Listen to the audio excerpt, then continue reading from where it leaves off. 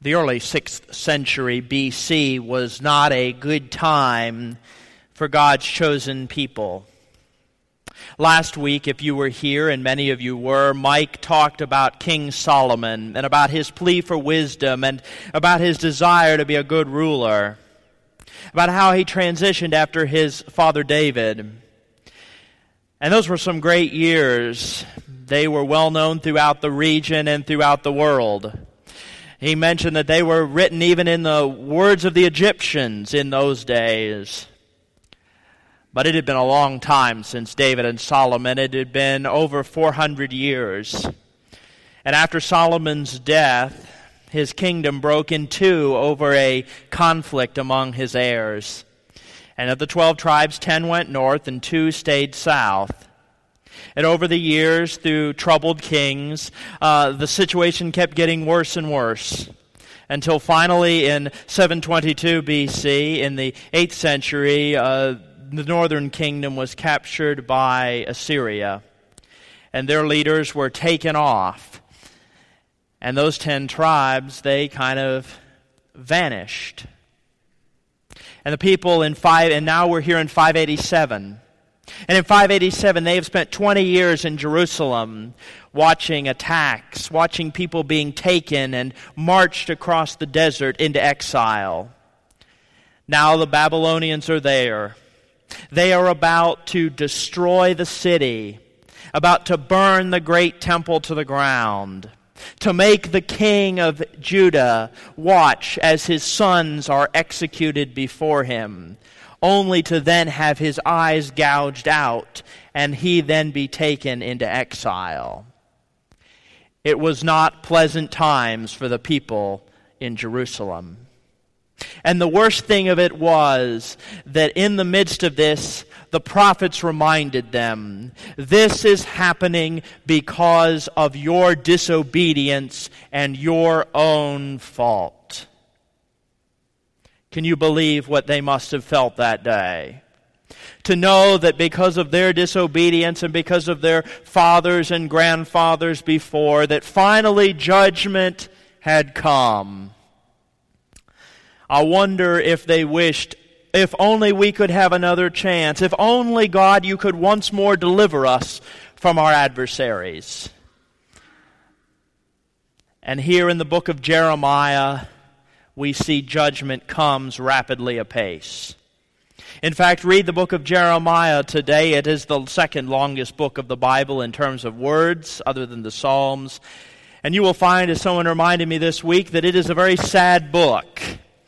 There is lots of weeping and lots of judgment and lots of bad things will happen to you because of what you've done.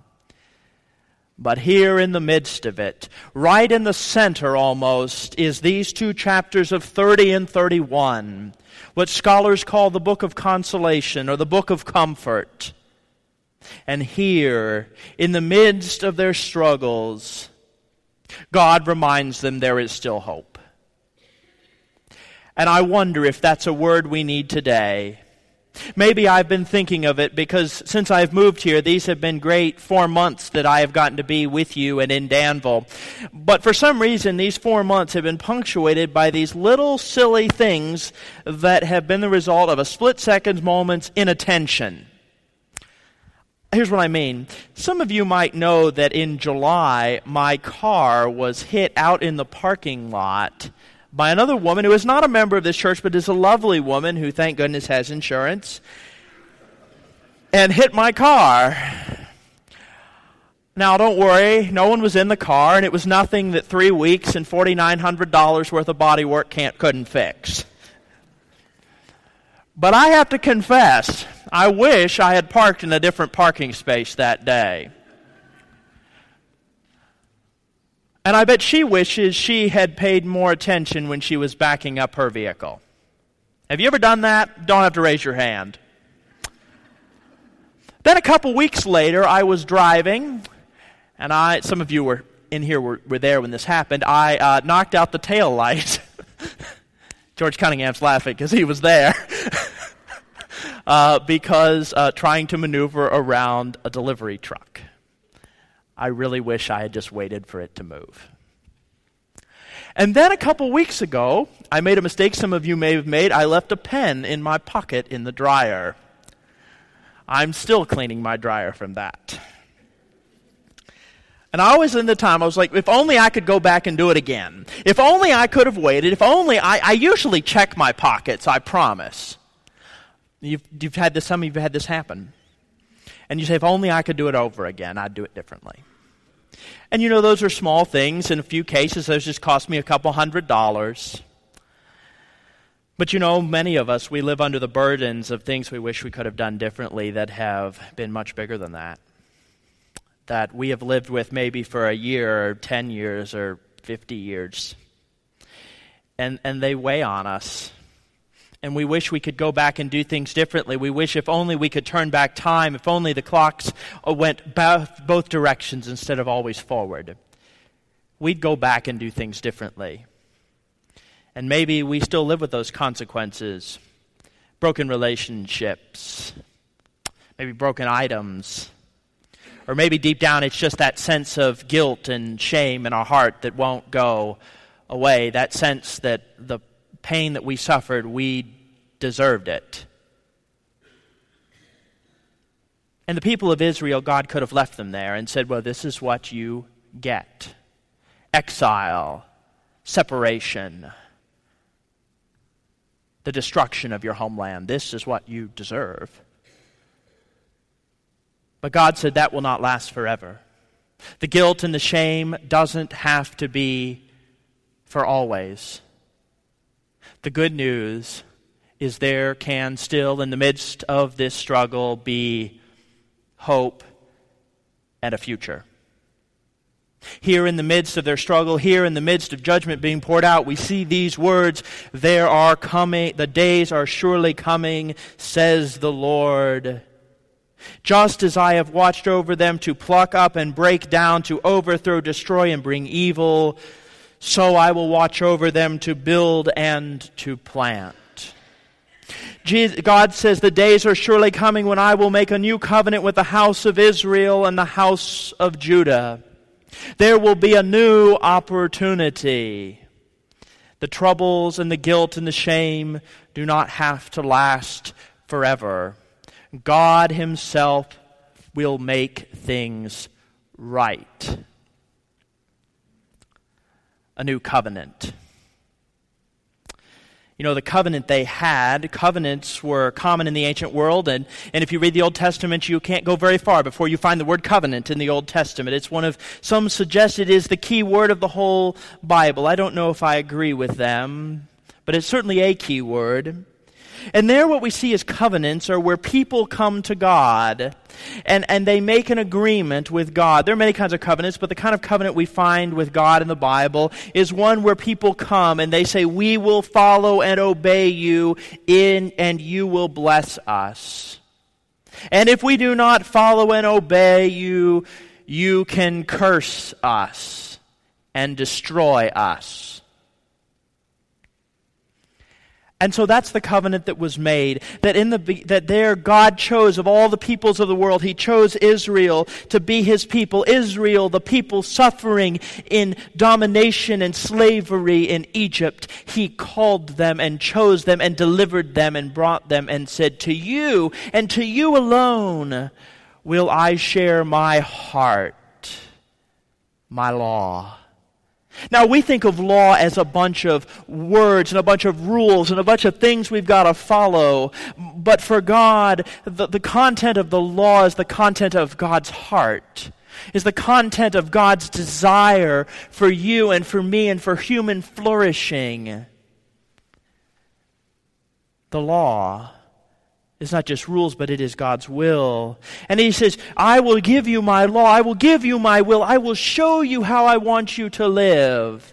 And the people said, we will live as you want us to live. And He says, I will be your God, I will bless you. And if you do not follow, I will curse you. And what we find is that over time, the people, for heaven's sakes, they're up on the mountain. Moses is on Sinai receiving the covenant. Do you know what the people are doing down at the bottom of the mountain? And if you remember the Ten Commandments, they were building the golden calf. It wasn't going well from the beginning. And so they come down, and there's this story, this cycle over and over and over in the Bible, and they come down, and the prophet, who's not so much someone who tells the future, so much as just someone who speaks for God, the prophet comes and says, you are disobeying, you will be punished if you do not change. And the people say, we will change, we promise we'll do better. Give us a second chance. And then God says, I will give you a second chance. And they get a second chance, but no sooner do they do that than they're disobeying, and they say, please give us a third chance, a third chance.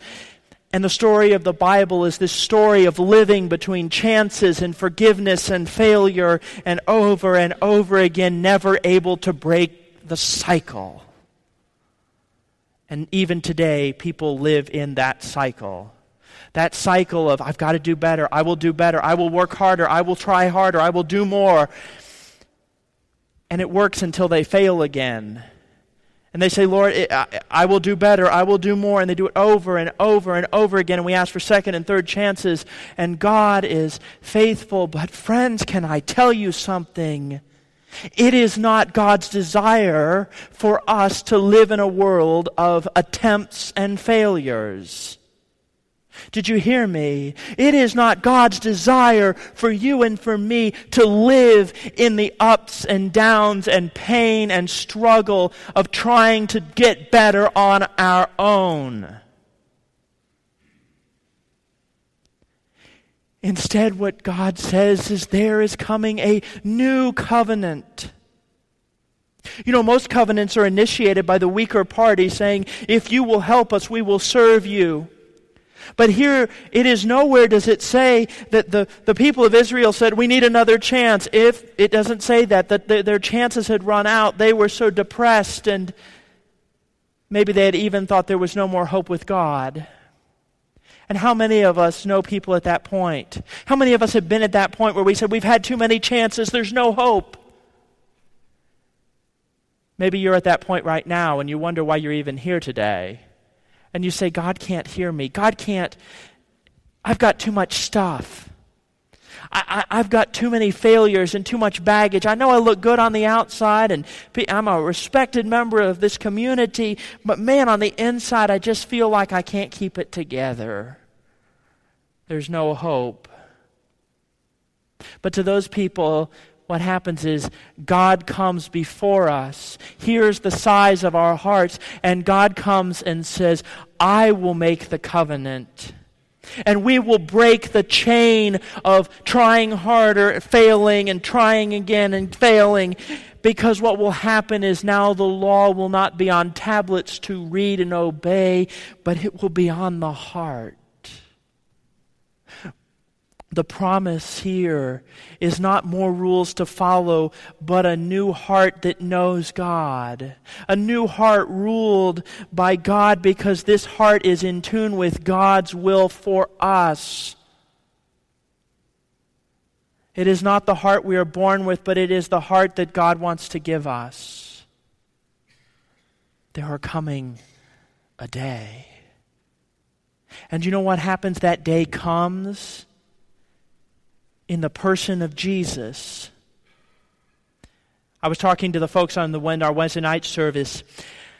I said, think about Jesus is, there's no evidence in the Bible that people say, God, what we could really use right now with our troubles is your son to come to earth for us. That would be really great. Could you do that for us? There's no evidence for that. Instead, what we find that it is fully God's idea. God knows our needs better than we do. And so what we find is God sends God's Son, Jesus. And there with Jesus we see as he sits at the table, or reclines at the table with his friends in that meal we call today the Last Supper or Holy Communion. He lifts up the cup of wine, and do you remember what he says? He says, this is the new, what is it? Covenant. What was the rest of it? In my blood. There's the promises for us today. The promise is that God sends His Son, and that all the darkness and heaviness and guilt and shame and failures on us, what happened was that God gave of His only Son a sacrifice one time for all. And there on the cross that sits in the center of our church, and the cross represented above the organ, we see those at the center because there at the cross where Jesus' blood was shed, the power that kept us in bondage and in failure was broken forever. Because of the love shown and the blood poured out, a sacrifice and atonement. And so what that means, friends, is for you and me that no matter where we are, the blood of Christ has covered all of our failures. No matter where you are in the journey of faith, all the sins of the world have been paid for already. You do not have to live in bondage anymore. And all God asks us to do is say yes. To accept that promise as our promise, that we too can have a new heart, a new life, a new peace. It is, as I was at a conference a couple weeks ago, referred to as the second half of the gospel. That you and I can be made new. You and I can receive a new spirit in us. And so I have to confess, I'm a little skeptical. I don't know about you. Maybe you're there and you're like, well, okay, that works for people whose biggest problems are exploding pens and broken tail lights and even $4,900 worth of body damage to your car. But you're like, Sean, I've got real problems here, so bear with me for a moment. And I could tell you there are many other things I could say that I've regretted in my life that I don't want to share with you this morning, and I suspect neither do you want to share them, and you probably don't even want to hear them. But you don't want to share with anyone. That's why they're kept secret. And you say, those things, I don't know if God can change that. I don't know if God can give me a new heart. And I was dealing with that all week, and last night I was reading Luke 8. I don't know if you've got your Bibles with you. Want to turn to Luke 8. It's really exciting. If this is the sort of thing that you're wondering, can God actually do things like this? Luke 8:22. Luke 8:22, begin there. What we find is Jesus and His disciples are out in the boat. And a storm comes up. They're even on a small lake, but a storm comes up and water is pouring over the side of the boat. And they wake Jesus up. I don't know why they woke him up, but they must have thought it was a good idea at the time. They said, we are going to die. And it says what? With a word, He rebuked the winds and the raging waves, and they ceased, and there was a calm. Then later, they get where they're going, and Jesus comes to a place, the country of the Gerasenes, and there He steps out. There's a man who is filled with so many demons. He doesn't wear clothes anymore, and he doesn't live in a house, but in the tombs. And he shrieks and he shouts. You can imagine his reputation in the community. And Jesus, again with a word, He takes that man possessed for years by demons and drives the demons into some pigs feeding on the hill, and they run and they drown in the sea, leaving one man freed and a bunch of angry hog farmers.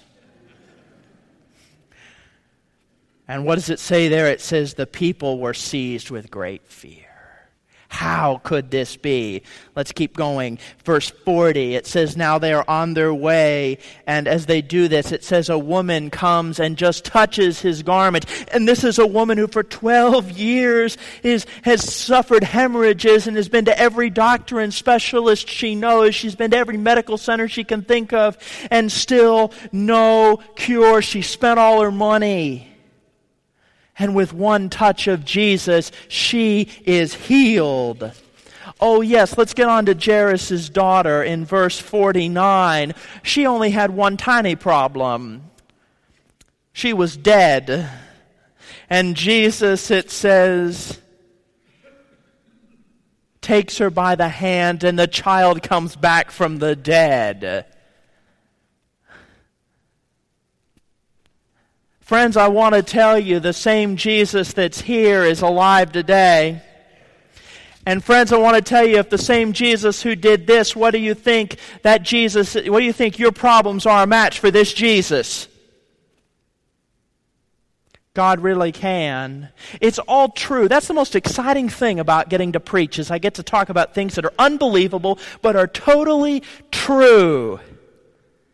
God can make a difference in your life. God can heal those guilt and shame, even if it's been 50 years. God does not have an expiration date. You and I, this word, these curses that should come, those curses that Paul tells us in Galatians 3, went to Jesus, and we can be set free. Friends, I've heard it in the Bible and I've seen it in real life. I have seen it in churches of 20 people that I've used to serve. I've seen it among people, a woman I can think of who about 5 years ago she retired, but she had been hurt by the church when she was in her early young adulthood. She had felt judged and separated, and she wanted to not have anything to do with church or even with other people. She wanted to just live in the country and to be on her own. But somehow God got to her. God got to her and worked in her heart and changed her heart in ways that her family, her friends did not believe. They didn't even know it was the same person. Because this person who wanted to be left alone became a person who was as outgoing, as someone who cared about others, someone who in retirement worked for no pay. Some of you are retired. That's just not part of your plans. It wasn't part of her plan either, but God got a hold of her heart. I think in the first service we sang Amazing Grace following the sermon, and I think of John Newton, the writer of that great hymn that is a favorite to many. And do you all know what John Newton did before he wrote that hymn? He was the captain of a ship that sold slaves across the Atlantic. And some have suggested the melody he heard from the slaves singing below deck on their way to their slavery. And he wondered, how can someone who has been involved in so much pain and so much struggle, how can God ever do something with me? And think of those words and the comfort and hope they have brought to millions of people since then. God can make a difference in his life, in her life, in their life, and can make a difference in your life. And friends, if we'll just simply let go. When we have the pains and the struggles of our heart, they become part of who we are. We can't imagine life without it, and so we can't imagine letting go. But this morning, God says, let it go. Let me give you a new heart. Let me give you a new spirit. Let me write myself inside you. Let your heart beat with love. Let it follow the way God has led you and desires for you. Not a second chance, but a new covenant, a new promise, and a new hope. The good news is, this is real, and this can be real for you. Let us pray.